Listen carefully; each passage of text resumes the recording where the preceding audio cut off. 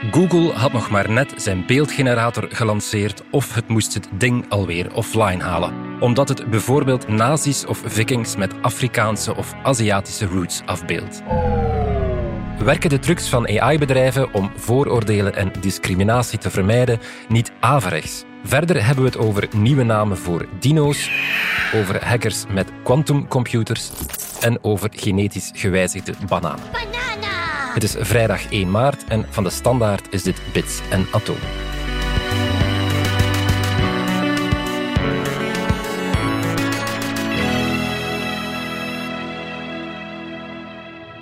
Dominique Dekmijn en Pieter van Doren, welkom. Dominique, laten we met jou beginnen. We hebben het hier al een paar keer gehad over die AI-beeldgeneratoren, die dan in staat zijn om op basis van tekstbeschrijvingen bijvoorbeeld de gekste afbeeldingen te maken. Een tapdansende cowboy op de maan, ik zeg maar iets.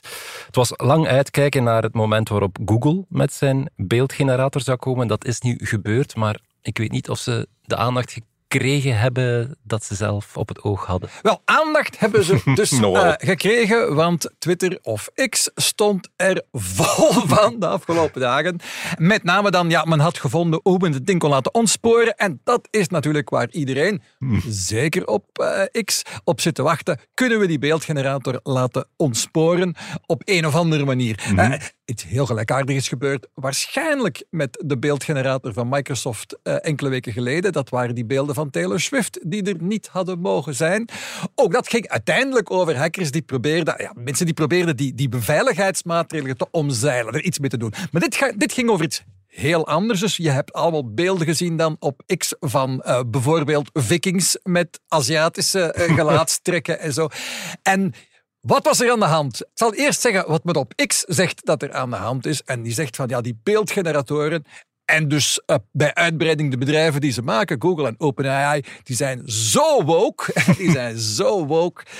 dat ze alles vervalsen om maar de realiteit aan te passen aan hun denkbeelden. En daarom proberen zij elk beeld dat je genereert met die beeldgeneratoren woke te maken, inclusief te maken.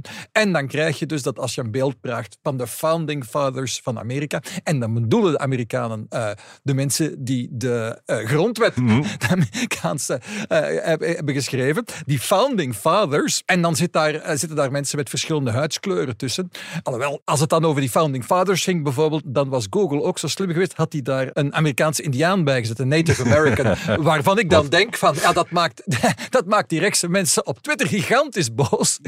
Maar eigenlijk is het nog niet zo gek van een Indiaan een founding father van Amerika te noemen. Maar dus in ieder geval, men is daar heel boos over. En men vindt een soort vervalsing. En dan is de vraag, wat is er natuurlijk gebeurd? En dat kon je eigenlijk niet zo goed zien bij Google, maar bij de tegenhanger, de concurrent, bij ChatGPT+, kun je het wel heel goed zien, want dan zie je precies wat er gebeurt. Ik heb dat al verschillende keren gezien. Ik heb dan eens een keer een beeld gemaakt van iets dom hoor, een Romein op een fiets, of zoiets. En dan vraag ik iemand in de Romeinse uniform of op een motorfiets. En dan zie je dat hij er gewoon achter haakt met Aziatische trekken. En een andere keer met donkere huidskleur. Plakt hij er dan achter. Dat doet hij zelf? Ja, doet hij zelf. Ja. Dus, en op willekeurige, onvoorspelbare manier. Gewoon om te corrigeren dat de basis waarop ze bestaan te blank is, zeggen ze, schuiven af met een Aziat tussen. Ja, dat is de uitleg van Google. Dus Google zegt niet precies hoe ze het gedaan hebben, maar zegt wel dat zij werken voor de wereld. Iedereen in de wereld moet kunnen vragen geef mij een beeld van een dokter. En als ze dat in China doen, of in... ik denk niet dat ze daar in China beschikbaar zijn, maar als ze dat in Zuid-Korea doen, of ze doen dat in Zuid-Amerika, of ze doen dat in Afrika, verwachten ze eigenlijk, de gebruiker daar verwacht een iets wat ander resultaat, graag, dan altijd maar datzelfde witte mannelijke gezicht als je vraagt om een beeld van een generieke dokter of politicus. En dus hoe precies corrigeren ze dat? We willen weten hoe dat ze het bij OpenAI doen. Ze plakken er gewoon willekeurig af en toe eens een keer het woordje van met Aziatische trekken aan toe. En klaar. En je krijgt een beetje van alles. En dat klopt natuurlijk niet voor historische figuren. Ja, voilà. Als het gaat... Nu, ging het hier echt over historische figuren? Ja. En dan zeggen sommige mensen, het is geschiedenisvervalsing. Wel, dan zeg ik van, dat ik een Romein op een fiets had gevraagd. Dat was geschiedenisvervalsing. Dat die Romein dan misschien Aziatische of zwarte trekken had gekregen. Had nog best kunnen, eigenlijk. Historisch gezien. Dus maar het idee idee dat een beeldgenerator een juist beeld van de geschiedenis moet geven, is eigenlijk totale onzin.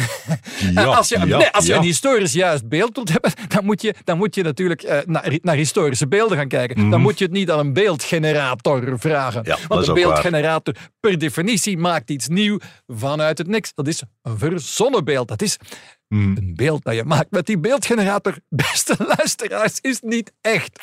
Maar mensen hebben zich daar zo over opgewonden.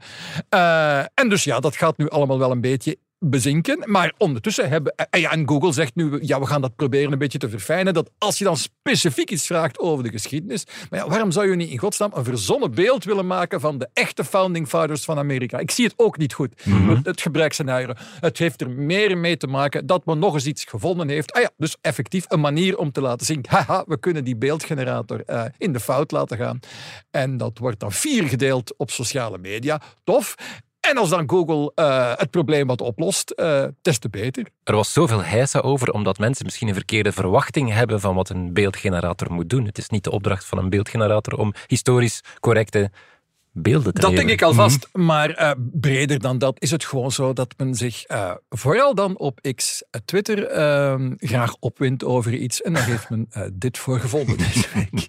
Maar goed, Dominique, Google heeft het dus nu wel tijdelijk offline moeten halen door al die heisa, terwijl in AI-wereld de concurrentie niet stil zit. Nee, inderdaad. Deze week zagen wij de première van de eerste echte Europese chatbot, Le Chat. Je wil dan Le Chat zeggen, maar het is Le Chat Mistral. En het is de ChatGPT van Mistral, de Franse trots. Het bedrijf dat eigenlijk nog geen jaar bestaat, maar zogezegd miljarden al waard is. Dat is bliksemsnel. Uitgesproken steun krijgt van de Franse overheid. Die willen daar. Dit moet onze OpenAI, zelf onze Google worden. En dus het is er nu. chat.mistral.ai is de URL. Ga er eens naartoe, probeer het eens uit. Je moet nog een account aanmaken en zo. Maar mijn eerste indruk was, dat lijkt me een heel werkbare. Hij zegt officieel dat hij liever nog geen Nederlands spreekt, maar doet het perfect. Sprak mij direct aan met u bijvoorbeeld, terwijl ChatGPT er altijd je van maakt. Dat kon ik toch direct van die Fransen wel waarderen. Een beetje beleefd dan. En overigens, mijn indruk is dat hij nog woker is dan Google Gemini. Want hij wil bijvoorbeeld over personen helemaal niks zeggen, voor het geval dat het wel eens verkeerd zou kunnen zijn. Dat is niet dom natuurlijk. Bang om iemand te kwetsen. Heel bang om iemand te kwetsen. Dus denk ik, voilà, maar we hebben nu onze Europese chatbot echt op niveau. Er waren al een paar probeersels. En het zag er ook heel behoorlijk uit. En daar kunnen we toch alleen maar blij over zijn.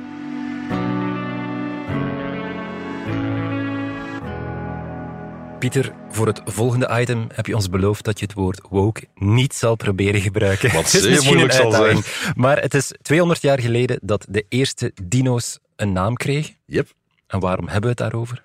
Ja, 20 februari 1824 is Megalosaurus voor het eerst voor het voetlicht getreden in een lezing van de Royal Society. Eerste dino die een naam kreeg. En dat is nu de aanleiding voor een andere debat. Ja, Emma Dunn van de Universiteit van Nuremberg, die heeft nu eens alle namen van dino's die ondertussen opgedoken zijn opgelijst. Ze kwamen aan iets van 1500.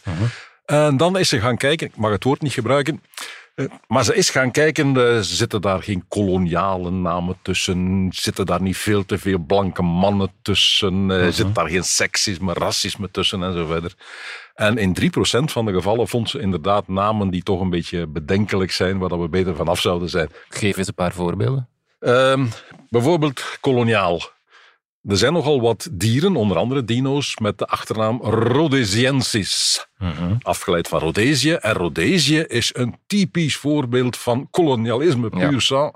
Opgericht door Cecil Rhodes, die dat hele stuk Afrika voor zichzelf geclaimd heeft, daar een land gesticht heeft.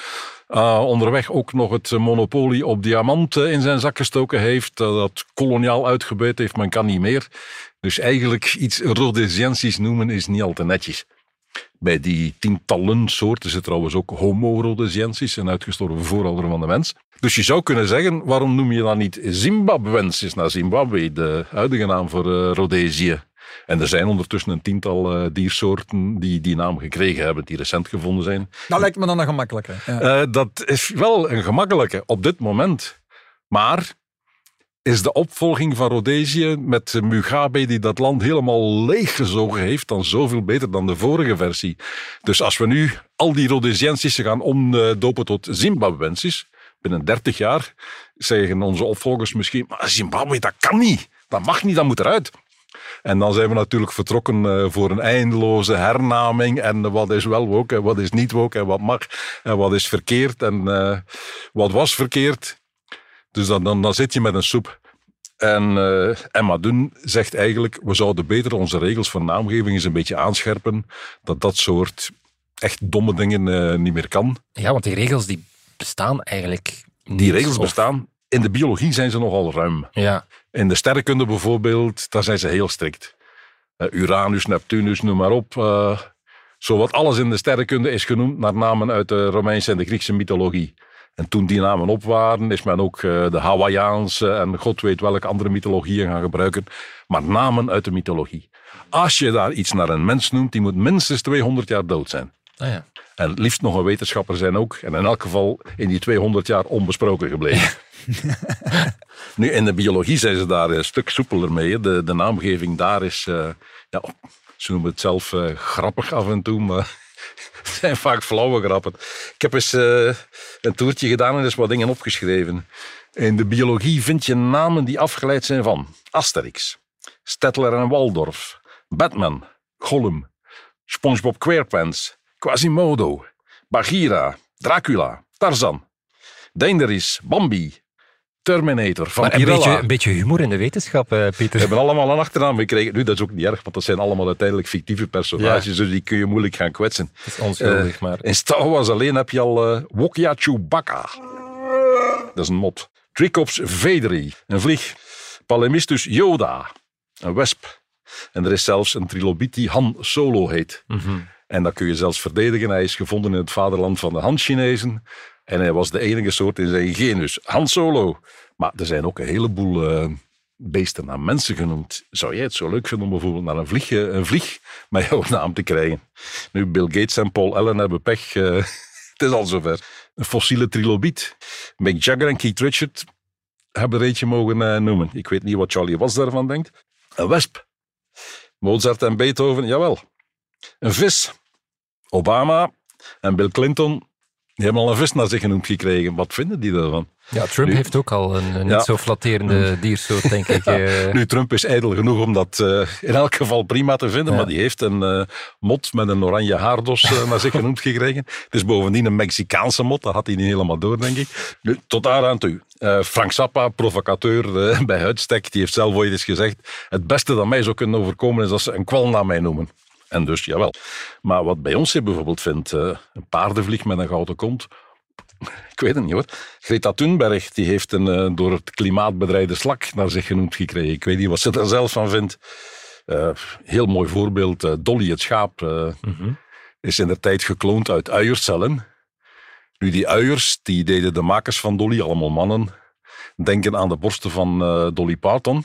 Oei. En die hebben Dolly dus inderdaad naar Dolly Parton genoemd. Okay. En die, ze kon moeilijk anders waarschijnlijk, maar die heeft zelf gezegd, there is no such publicity as bad publicity. Oké, maar ik weet niet of ze dat echt niet zo leuk vond. En dan heb je Anophthalmus hitleri.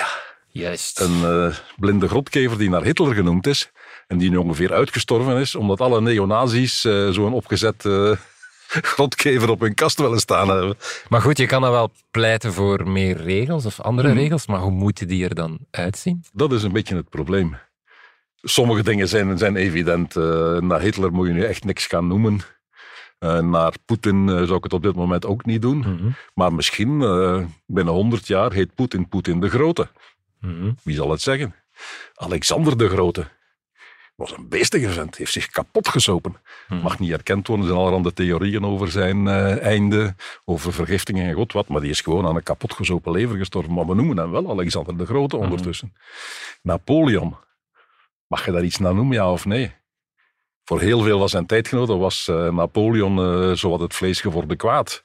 Maar voor de Fransen en voor ons vandaag is Napoleon bijna een held. Dat soort dingen verschuift. Maar je zou dus, zoals astronomen kunnen zeggen, 200 jaar dood, alleen wetenschappers, dat zo strikte normen. Nu, in de sterrenkunde gaat dat redelijk. Elke ster kun je heel goed benoemen met haar catalogusnummer.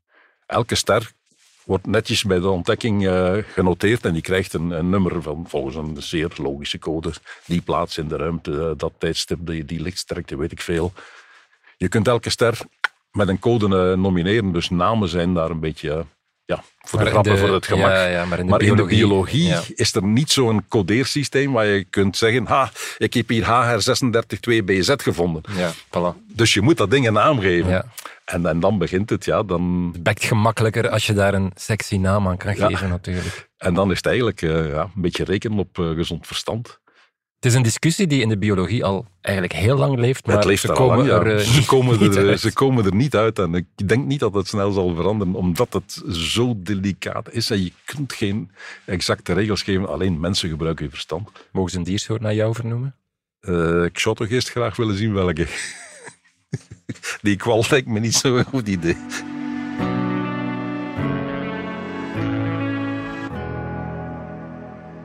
Dominique, jij wil het nog eens hebben over quantumcomputers. Want Apple kwam met het nieuws dat het een manier heeft gevonden om chats te beveiligen op zo'n manier dat hackers met quantumcomputing jouw berichten zeker nooit zullen kunnen kraken. Ja, precies. En dat drukt ons eigenlijk met onze neus op de realiteit dat het effectief wel zo is. Dat de manieren van encryptie waarmee onze berichten nu beveiligd zijn, waarmee ons internet nu beveiligd is, niet bestand zouden zijn tegen toekomstige quantumcomputers. Ik zeg wel... Met nadruk op toekomstige. Toekomstige. Want er bestaat al zoiets als een quantumcomputer. Je hebt er al wel in de labs.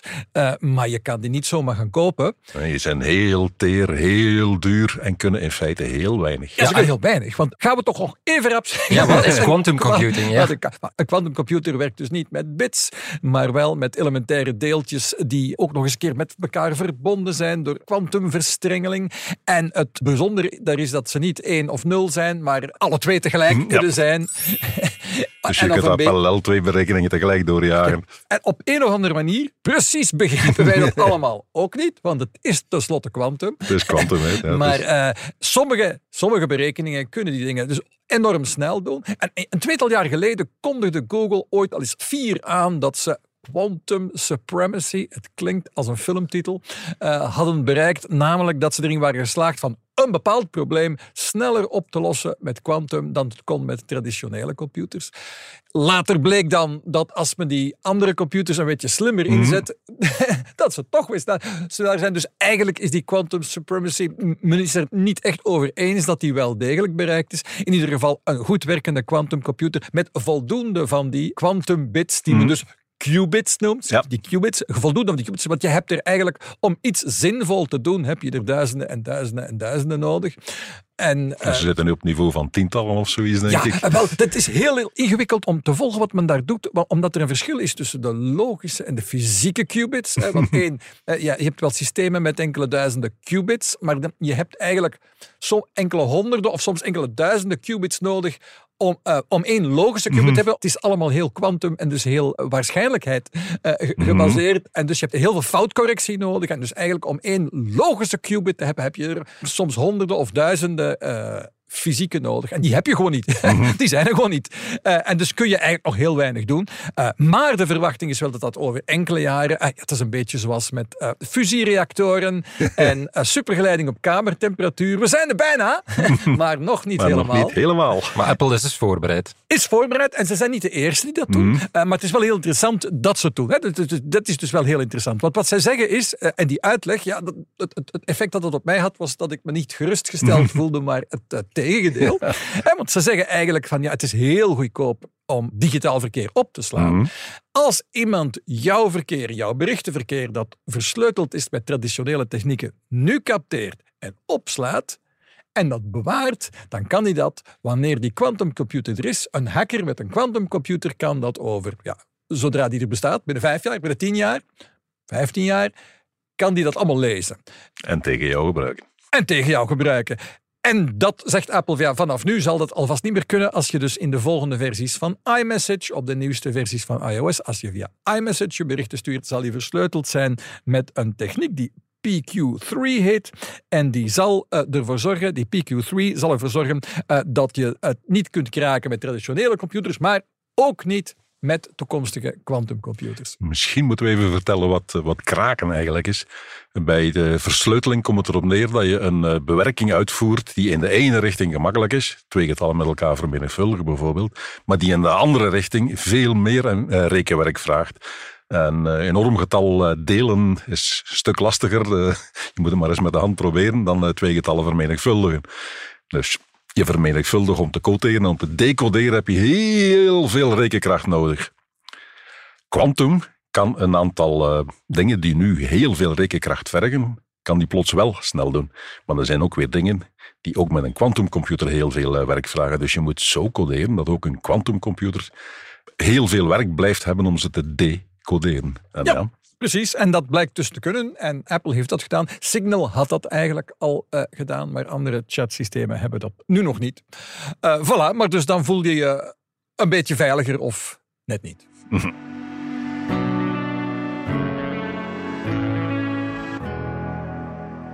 Ernie, weet je dat je een banaan in je oor hebt? Wat zeg je, Bert?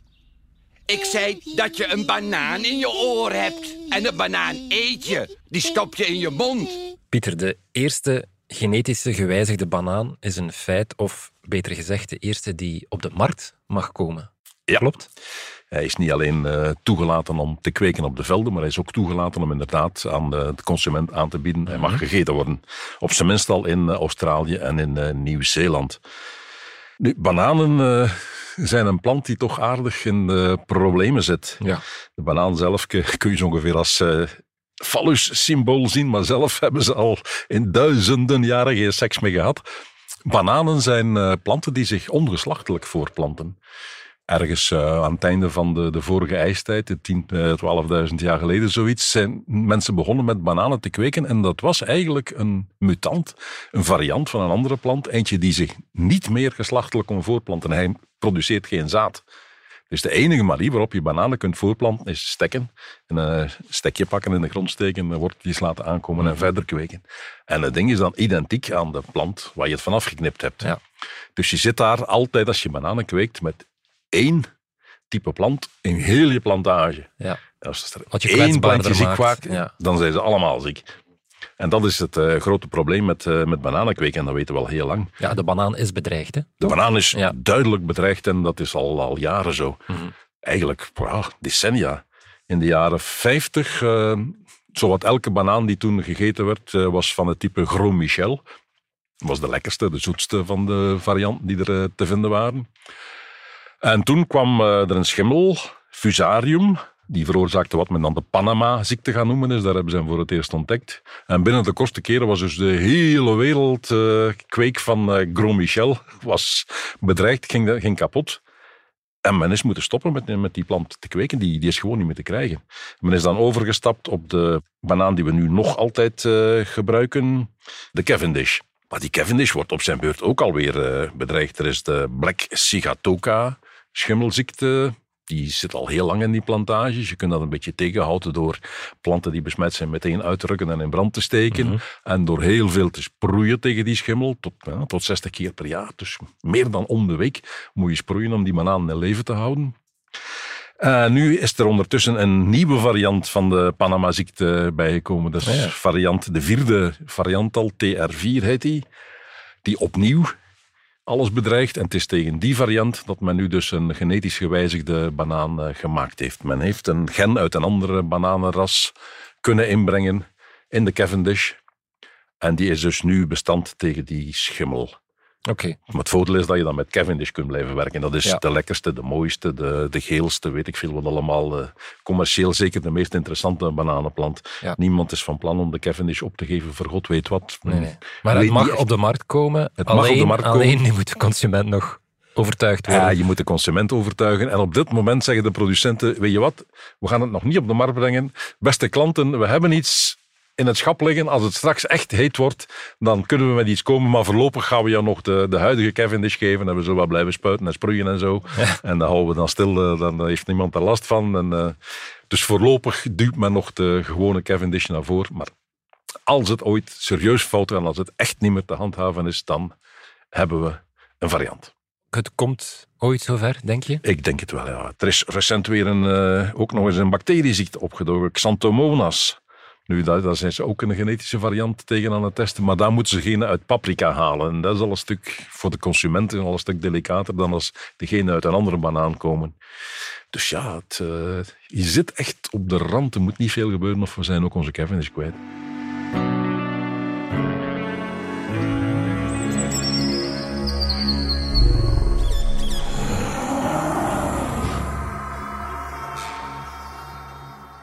Pieter, het beest van de week. We blijven nog even gaan met die banaan. Je hebt nieuws over de mannetjesmuizen. Ja, het blijkt dat mannetjesmuizen bang zijn van bananen. Nu, men weet al een tijd, als vrouwtjesmuizen een nestjongen hebben, dan zijn die heel agressief en verdedigen die hun nest heel sterk. Ook tegen mannetjes uit de buurt. Dus zodra mannetjesmuizen in de buurt komen van een vrouwtje met nest, dan kan die meteen onder stress. Dan kun je meten, dan kun je zien. Dat was al lang bekend. De vraag is, hoe weet zo'n mannetjesmuis dat het vrouwtje in de andere hoek van de kamer dat die een nestjongen heeft? En klassiek, komt vaak voor bij dieren, ga je dan met geurstoffen werken. Dat vrouwtje geeft een geursignalen van dat mannetje ruikt van op afstand. Oh, hier wegblijven, voorzichtig zijn. Sarah Rosen van de McGill University, die heeft eens nagegaan in urine van zo vrouwtjes met jongen. Welke geurstoffen zitten er allemaal in? Ze heeft dus de 25 belangrijkste uitgehaald en die stuk per stuk getest op mannetjesmuizen om te kijken op welke van die geurstoffen reageren mannetjesmuizen nu met schrik en met stress. En er was er één die eruit sprong en dat was pentylacetaat. En alle chemici zeggen nu in koor, dat is bananengeur! En inderdaad, als je in de winkel gaat, waar je allerhande geuren kunt kopen, amandelgeur, rozenblaadjesgeur, al dat soort dingen, vanillegeur, dan kun je ook gemakkelijk een flesje met bananengeur kopen. Okay. En dat wordt goedkoop gemaakt, dat wordt gewoon chemisch gemaakt en dat is pentylacetaat. En juffrouw Rozen is inderdaad naar de winkel getrokken, heeft daar zo'n flesje bananengeur gekocht, heeft dat aan haar mannetjesmuizen gepresenteerd en inderdaad, wam, allemaal meteen in stress. Oké.